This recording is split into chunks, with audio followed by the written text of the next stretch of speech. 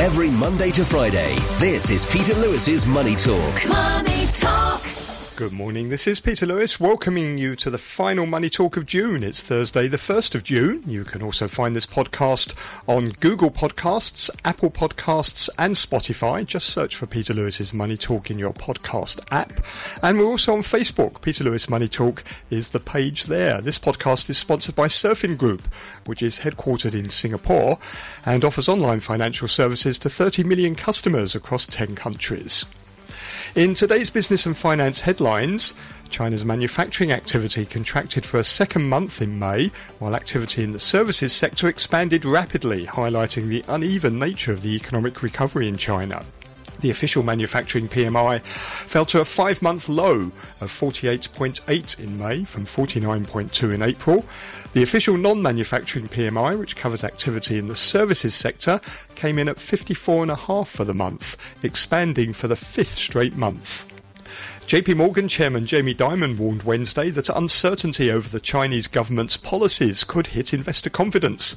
He told Bloomberg TV in response to a question on China's crackdown on the tech sector and on consultants, if you have more uncertainty, somewhat caused by the Chinese government, it's not just going to change foreign direct investment, it's going to change the people here and their own confidence.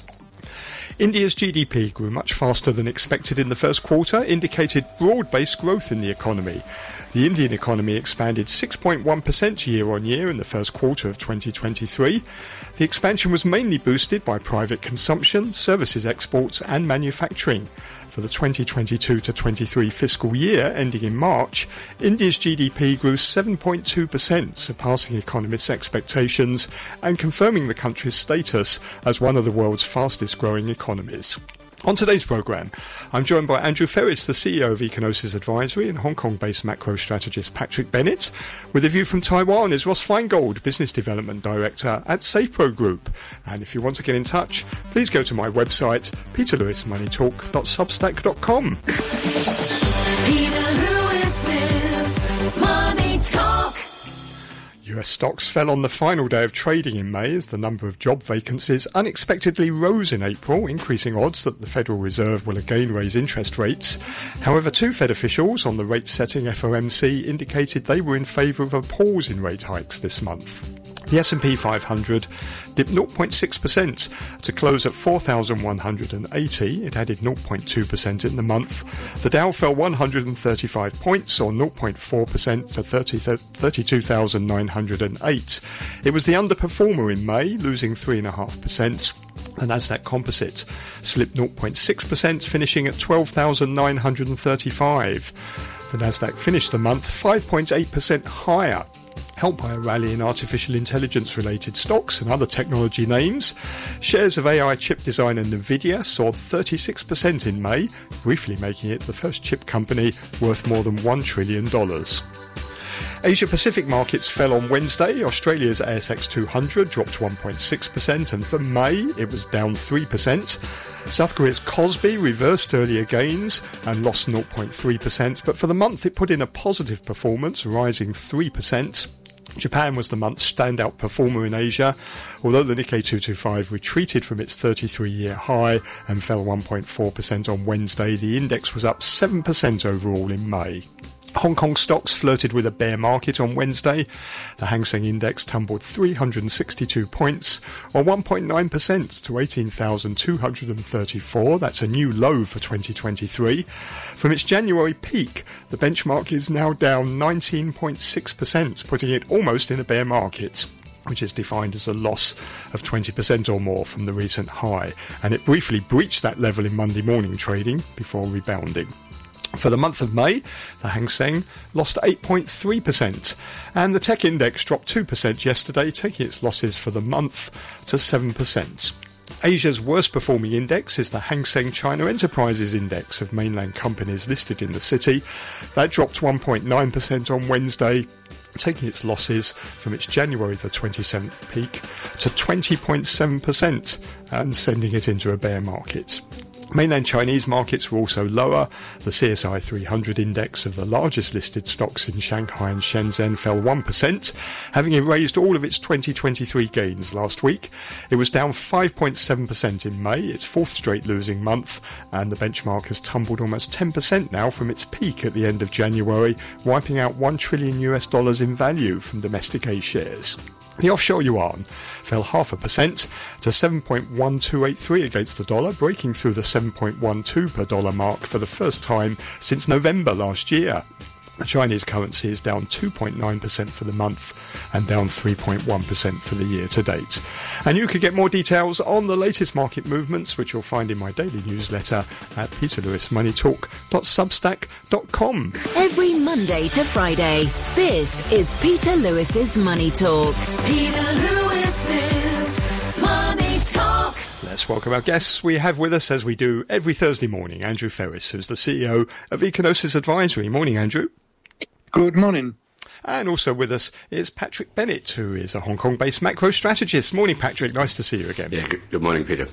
Let's start with the PMI data from China. Data from China's National Bureau of Statistics yesterday showed China's manufacturing activity contracted for a second month in May, while activity in the services sector expanded rapidly, highlighting the uneven nature of the economic recovery. The official PMI fell to a 5-month low of 48.8 in May. That's down from 49.2 in April. Missed economists' estimates of 49.4. The contraction in factory activity pointed to weakening domestic and global demand.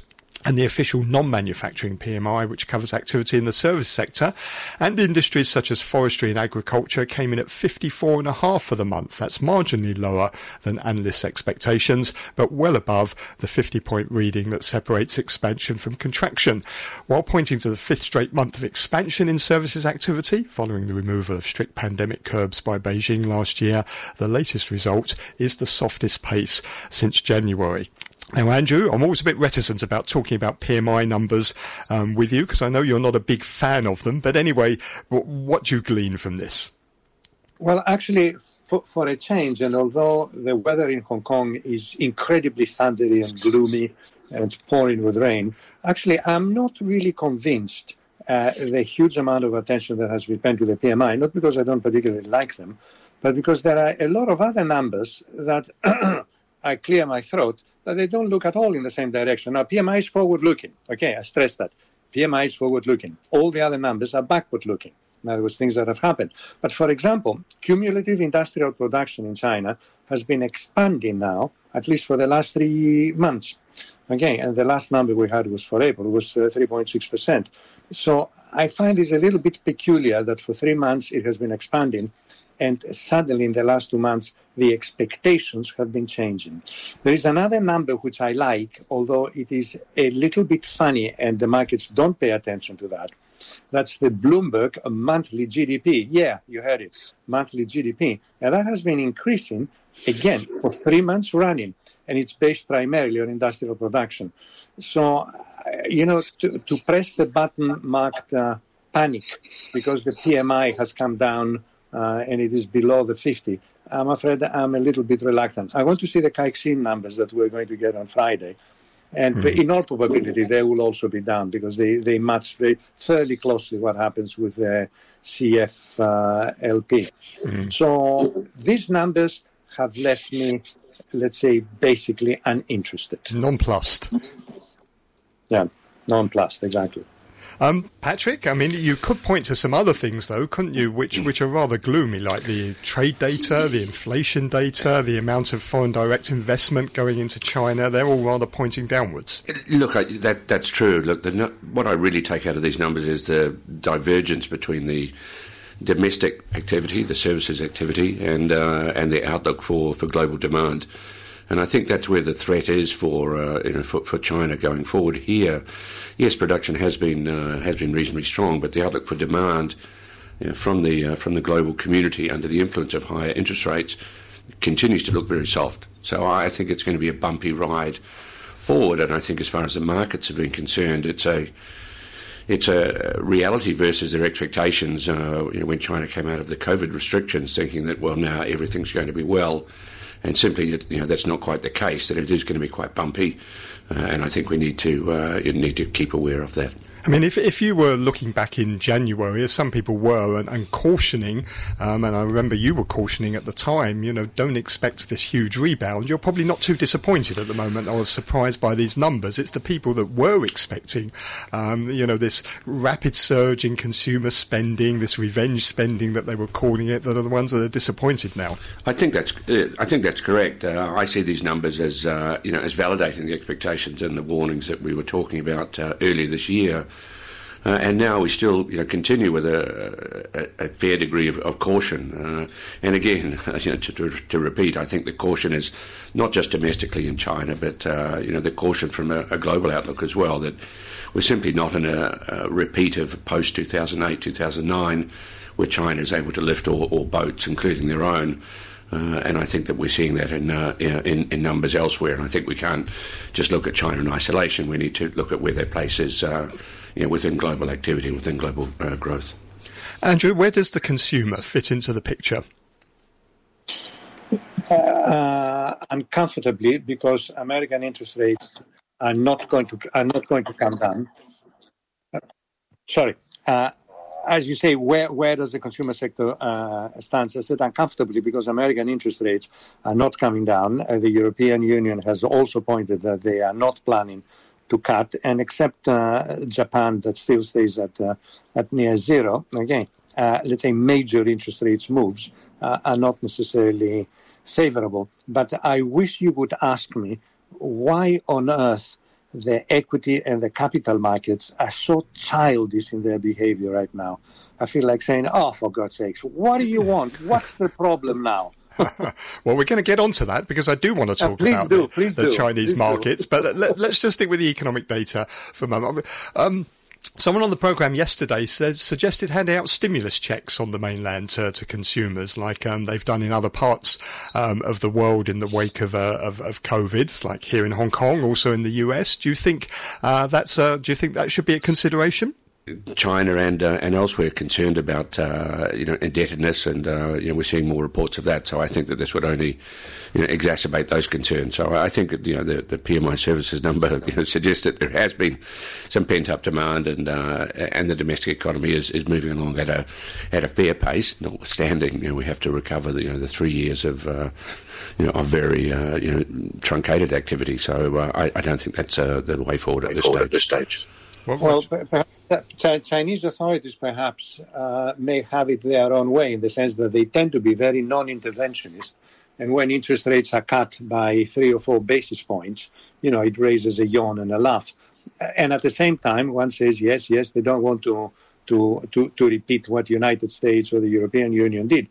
But on the other hand, they can't have it both ways. They cannot get a 5% GDP growth following nearly 2.5 years of a complete close down on COVID, which apparently actually turned out to be basically not necessary or not incredibly useful. The policy way forward for China has been and continues to be to access the excess savings that Chinese depositors have. So rather than a stimulus check, is about continuing to manage the RRR, continuing to manage the cost of money for banks, and so to release that money through lending rather than through stimulus checks or otherwise. And I think for now, the lending data that we've seen to date has been very, like the economy, has been very uneven. And I think that's a key figure that I'm looking at going forward. Andrew, where has all this stimulus gone? Because money supply is at a record high. We've seen total social financing, pretty high as well. But it doesn't seem to be getting into the right parts of the economy. What's happening to it? Yeah, that's right. As I say, it's been very uneven. We also saw, we saw at the start of the year some repayment of mortgages by consumers, borrowing, of course, or relending or refinancing for the property sector has been a very large sector, or a very large portion of it. So again, it's that unevenness, and I fear, to Andrew's point earlier, about the build-up or about the increase in industrial production, that we're not going to see some of this turn up in inventory in the months going forward. Andrew, the other issue here is jobs, isn't it? The pandemic restrictions, they've eliminated about 30 million service sector jobs, although some of them are going to come back. It's the youth, it's the young people that seem to be suffering the most from all of this. We've got this horrendously high youth unemployment rate of more than 20%. What can the government do to try and bring that down? Manipulating the age structure of the population, of course, is a complete impossibility, and neither is changing the educational sector structure. So you produce a lot more electronic engineers and fewer accountants and literature students. It is basically on expanding aggregate demand. And as we have been pointing out, this takes place very slowly, and the best thing they can do is grit their teeth and hope that this doesn't turn out to be a social problem, because it is only 6 months ago that there was a complete volte-face out of the blue and says, forget about COVID, we are off to the races. And I have an insistent nudge, which, of course, I cannot possibly quantify, and it will be very unfair to sort of dangle this, that the 2.5 years created a hell of a lot more damage than we imagine it did, primarily in terms of expectations and primarily in terms of we are going forward now on to. Not that for one moment the Chinese population thinks or expects that they are going to have another clampdown, because this is not going to happen. But the 2.5 years were apparently much harder than we thought they were. There is almost a kind of a cramped reluctance to spend, and hence lower interest rates and making expenditure on housing easier is really not necessarily the way forward. Although, mind you, we now know in the case of Hong Kong, where the government gave people cash, this is not having the kind of effect that the government was expecting to have. In what way? In which way? Yeah, well, because the Hong Kongese economy is still very, very dumpy, very flat. Okay, and we had two major sections of 5,000 each, following one after the other, with a little bit more coming now in July. Patrick, do you think consumer spending is going to get back to pre-COVID levels, or has something changed in the consumer's psyche in terms of the way now they're thinking about their job security, maybe the way forward? Yeah, look, absolutely. I think that things have changed materially, as Andrew points out. I think the last 2.5 years, not just in China but everywhere, has changed expectations and outlooks. Interest rates obviously are higher. People are more concerned about their future employment. So yeah, I mean it's. Leading a horse to water, but getting them to drink is very difficult. And I think consumer spending is going to be more conservative for some time to come. The so-called pent-up demand, was one thing, but I don't think we're going to see a repeat of that. So I think we're in for a period of stilted growth, which is impacted primarily by tighter monetary policy, which was perhaps too slow in coming, given that we went through these this COVID period. I think one of the things that people are disappointed in, certainly investors in the markets anyway, is the lack of concrete sort of stimulus. The government's talked a lot about wanting to stimulate consumption and talked about it being a priority, but we haven't seen any concrete policies, have we, so far, to actually go and do that? No, of course. We've had infrastructure spending, as we saw in China post 2008, 2009. Most of that has already been done. Stimulating consumer demand is all very well and good, but as was mentioned earlier about the lending data in China, interest rates have come down modestly, and what we saw from lending data is that consumers have actually, there's been a bias towards repaying mortgages rather than taking out new ones. So I think that speaks to the conservative nature and the conservative outlook.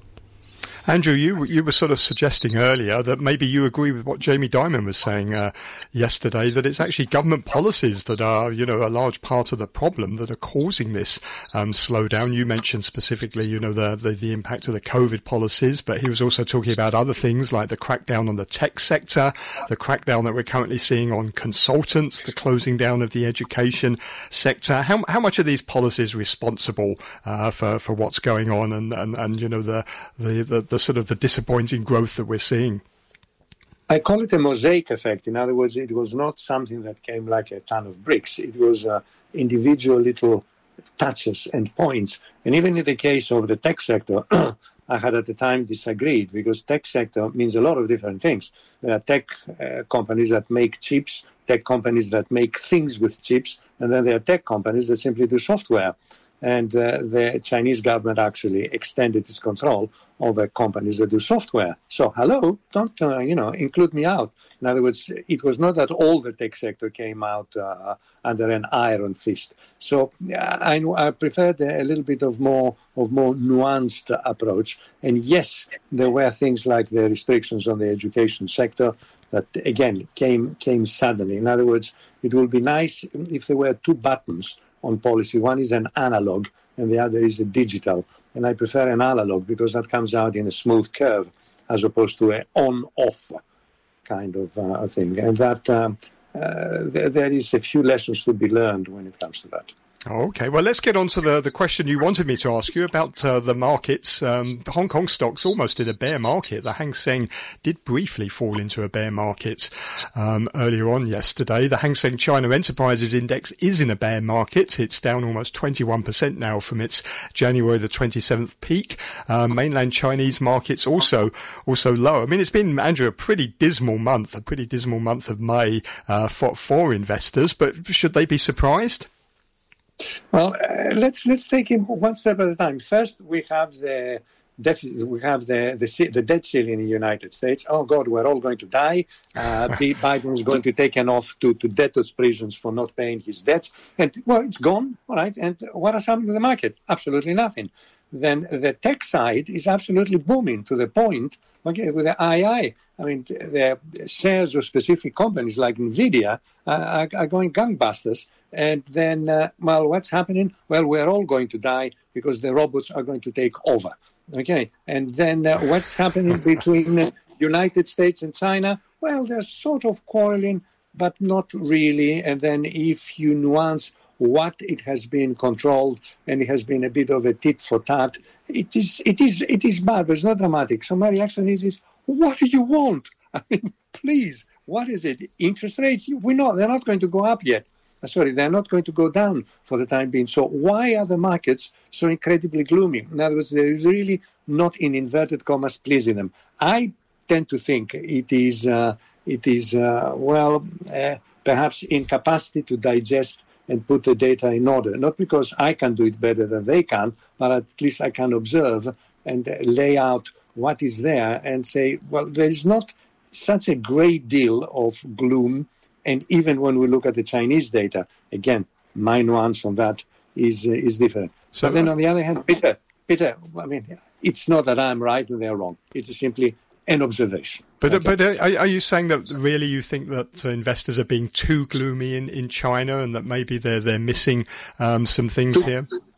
Too gloomy everywhere, basically. In other words, there's no pleasing. I mean, what is there that will make the markets start going up on a consistent increase? And the answer is effectively the tech industry is doing very well. The debt ceiling is over and out. The Fed is perhaps might increase, but perhaps we might. So in other words, there isn't enough to create a gloom and doom situation as it is now. So perhaps I'm missing out something. Well, Patrick, what are your thoughts? What's your assessment? Look, I think it's simply due to the cost of capital. The cost of capital for mom-and-pop investors, the cost of capital for professional investors or fund managers, that cost of capital has gone up. So if we look at a long-term stock market index, a global one or anyone you might want to pick, if you stand far enough away from it, it goes from the bottom left to the top right. And that's because growth has over time has picked up, and interest rates have been at moderate levels, sometimes high, sometimes low, and extraordinarily low, for the last 15 years. Well, that's changing. So the cost of capital has gone up, and so now we're seeing ownership of equities change hands, and we need to find a level where investors in sum are happy to be buying again. And I don't believe we're at that yet, because I think we're facing persistently high inflation, persistently high interest rates, and growth, which is going to be challenged for a number of months, still going forward. And when I say a number of months, I think likely another 6 or 12 months. But if you look in China, interest rates are much lower than elsewhere in the world. They're not going up. Inflation is non-existent, so there's presumably potential for policy response there. You'd almost think that Chinese equities should be the outperformers in the world, not the underperformers. Well, you would think so, but I think one of the things, or a couple of factors, I think are particularly relevant for the Chinese market. One is it is very narrowly held. Two is that we haven't seen the portfolio inflow to the market, which was a very strong supporter for a number of years, and so we removed that. And again, we're trying to find this new balance level where where investors want to be participating without the foreign investment, and the risk premium to invest in China has certainly gone up in the last year or two. Then I think that we face the uncertainty looking ahead. Of course, a lot of the funding. Has been a lot of funding in the Chinese market as well, as not just out of the domestic market. It has been funded out of international money markets for some time, and that now obviously is changing. And foreign investors, they've been particularly aggressive in dumping Chinese stocks. One of the reasons I've heard from them is that they just can't think of a reason to be in the Chinese market at the moment. They just can't see, with all the geopolitical tensions going on, they can't find a positive sort of, if you like, stimulus that's going to make the market go up. Well, that's right. The risk premium has gone up, be that geopolitics or uncertainty over activity that we're seeing now, in the uncertainty or unevenness in the activity. So, if you're an international investor, then your allocation to China has likely or not likely has decreased. Whether that's going to be a valid strategy going forward, I would doubt it. I think there's going to be a level where investors should be participating, and perhaps the ongoing weakness of the currency will allow that opportunity, will allow that entry point. Andrew, final word to you on this. We're seeing there are some things to be positive about, aren't there, in the Chinese markets? You would almost think that the worst has been priced in here. And China is still exporting. It's got a record sort of trade surplus. And there are things that are looking quite positive about China. So it's a bit odd, isn't it, that people just don't seem to be able to find a reason to be buying and are hitting Chinese equities more than anything else in the world. I agree, and I have no problem actually, let's say, expounding on my ignorance to say, really, I don't understand why. I am an incredibly close follower of the Aussie dollar, and the Aussie dollar has been absolutely in the dumps. And strictly speaking, one should have said, with the performance of the Chinese economy in terms of the inputs of coal, in terms of the beginning of the inputs of agricultural products from Australia having lifted the restrictions, should be considerably better for the Aussie, and it isn't. Okay, so what on earth is the problem with the Aussie dollar? And the explanation, this is nearly, in fact, what my colleague here is expanding, is, of course, increases in interest rates. In other words, the differential of the Aussie to the United States may very well widen if, in fact, the Fed, as I do believe, will increase interest rates. So it is a little bit of a complex situation, but with, as I say, question marks arising, to which personally I cannot give answers right now. Okay, well, thank you very much. You heard there Andrew Ferris, who is the CEO of Econosis Advisory, and then Hong Kong-based macro strategist Patrick Bennett. Peter Lewis's Money Talk. I'm joined now by Ross Feingold, who is Business Development Director at SafePro Group over in Taiwan. Very good morning to you, Ross. Good morning. You've got a new corporate superstar wandering around Taipei at the moment, I believe. Jensen Huang, who is the co-founder and the chief executive of NVIDIA, a company that's very much in focus at the moment. He's been in Taipei. He's been talking a lot about artificial intelligence, which has rather shaken up the markets anyway. Yeah, I hope he's not paying a PR firm because he's gotten so much PR coverage in the past few weeks with all this focus on AI and the need for chips that are designed by NVIDIA and his appearance at Computex. So he's been a real all-star of, not just the tech world, but the business world. And something we should also keep in mind, because it's getting a lot of attention, of course, is also the political world, because we see that governments and regulators and politicians are talking about how to regulate AI. But be that as it may, the company has been a big winner, not just its stock price, but the obvious need for chips that it designs. And, they're just the industry leader, in fact, by far. And they outsource their production to TSMC. So TSMC here in Taiwan will be a big winner as well.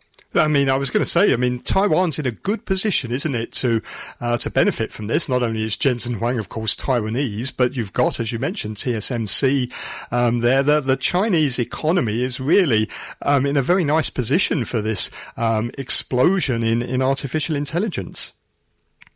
Yeah, Taiwan typically rides any wave of something new in the tech world. So I think back, say, 25 years to the late 90s when suddenly we could burn DVDs at home, and Taiwan was a big producer of storage media, that it was mobile devices, whether 2G then 3G, tablets. Taiwan, its niche, or one of its niches in the tech world has always been being the outsourced manufacturing partner, and it's something that Taiwan does really well. So yes, to the extent that there's going to be a big spend, whether in the corporate world or by individual consumers like us related to AI, and Taiwan will benefit. But interesting, at the same time of all this good news, and we know that Taiwan's tech industry will benefit, Taiwan's statistical agency actually lowered the GDP forecast for 2023 recently.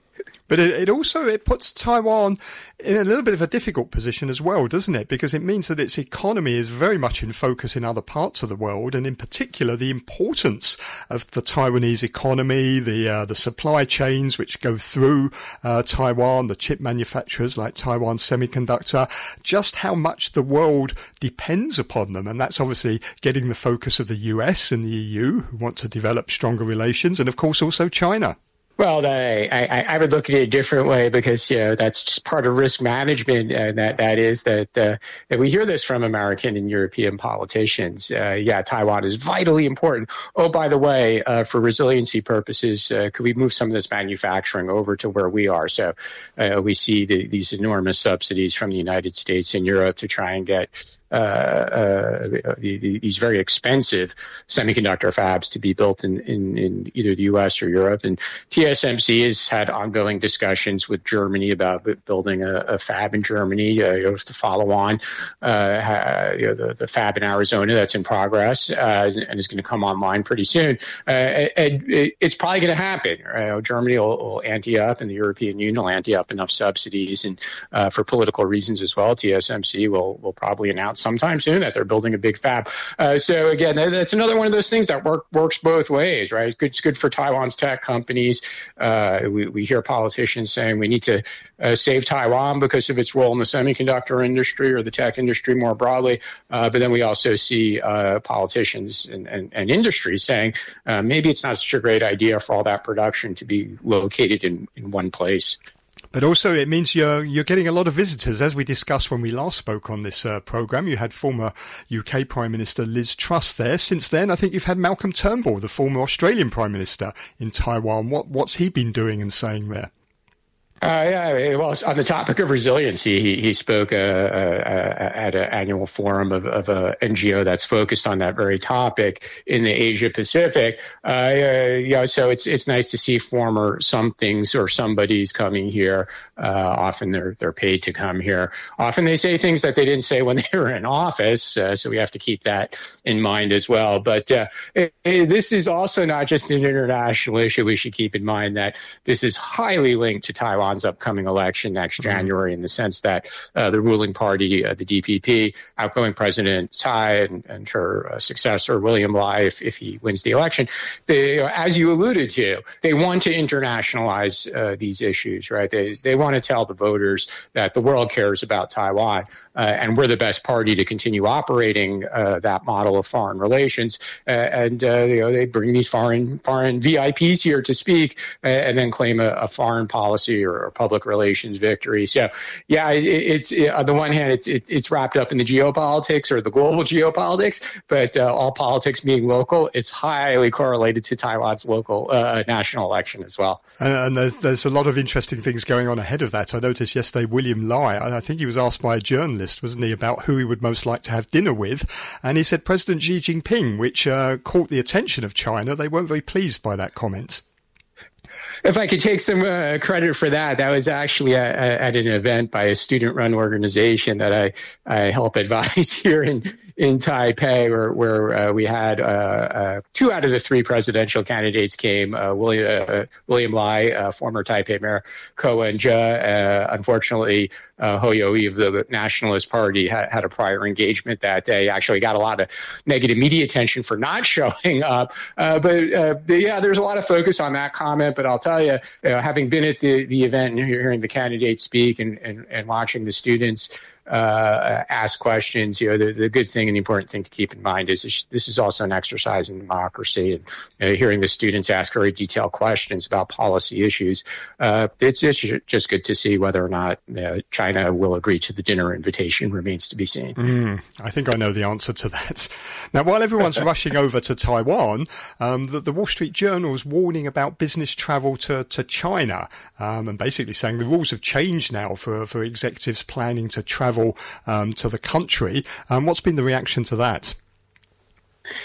This is not really a new issue, though, right? And those of us who have worked in the region, we're familiar with some of the more prominent cases that have been in the news going back many years for corporate executives from multinational companies, whether they were Chinese nationals or foreign nationals, who've been detained as a result of business disputes. It's not new that as a result of something more in the nature of a political dispute that companies have gotten wrapped up or stuck in that kind of situation as well. And although it's been getting a lot of focus lately, the data collection issue, that's also not a new issue. We're familiar with some of those prominent cases going back a number of years as well. But it gets reported as there is this heavy crackdown of some sort going on, and companies just have to continue to consult with whether that's internal counsel, internal security, or external advisors, and comply with the law. That's the risks and the challenges of doing business in certain countries, including the mainland, and high risk, high reward. But we see companies also make some decisions that albeit in hindsight, you say, "My gosh, what were you thinking?" And if your head of security is a former CIA agent and you're broadcasting that publicly, that's probably not the best image you want to have when you're doing business in China. But do you think executives of overseas firms are really pulling back now on their trips to China and questioning, do I really need to go at all? There's a little bit of that, but look, we saw this big forum with Mr. Diamond from J.P. Morgan Chase. Elon Musk has been in China, so somebody might say, "Well, they're not going to arrest Elon Musk. He's a big investor." Fair enough, but he's they do have to consider day to day. The executives below the level of Elon Musk face certain risks, and they live with those risks. So part of this is just being prudent and complying with the law, and refreshing yourself as well. What's the latest developments in the law, and as I mentioned, looking at your personnel is also important about this, and you have to consider that maybe certain people are not the best image you want to have for doing business in China, and that is subject to change over time and something that needs to constantly be reviewed. I presume also, as well as your own physical security, you've got to think about digital security as well. What have you got on your laptop, on your iPhones, that could be viewed by authorities once you're in the mainland? Yeah, you're absolutely right. And I would say that this also is not a new issue. Whether you were traveling to other frontier markets or China or Russia over the years, this is always something that multinational corporations or even SMEs should be thinking about. This also happens in other parts of the world. People lose USB sticks when traveling anywhere. It always surprises people to find out that when they enter the United States, their computers and phones and USBs and storage media could be searched by U.S. Customs right there at the airport. This has been litigated many times in the U.S. courts, and at least up to now, the courts have decided on the side of the government. So prudence is the rule here. But yeah, of course, you should practice good IT security. And again, it's one of those things that companies shouldn't be lazy about. You should constantly refresh your internal knowledge. Ross, it's always good to talk to you. Thank you very much for your insights this morning. That's Ross Feingold, who's Business Development Director at Sapro Group over in Taipei. Thank you for listening to Money Talk this morning. You can find more business and finance information from around Asia in my daily newsletter, which is at peterlewismoneytalk.substack.com. On tomorrow's programme, I'm joined by Francis Lun, the CEO of GEO Securities, and John Schofield, Managing Director of Tempus Investment. With a view from Australia is Toby Lawson, Director at Staten Advice. Bye for now. Money Talk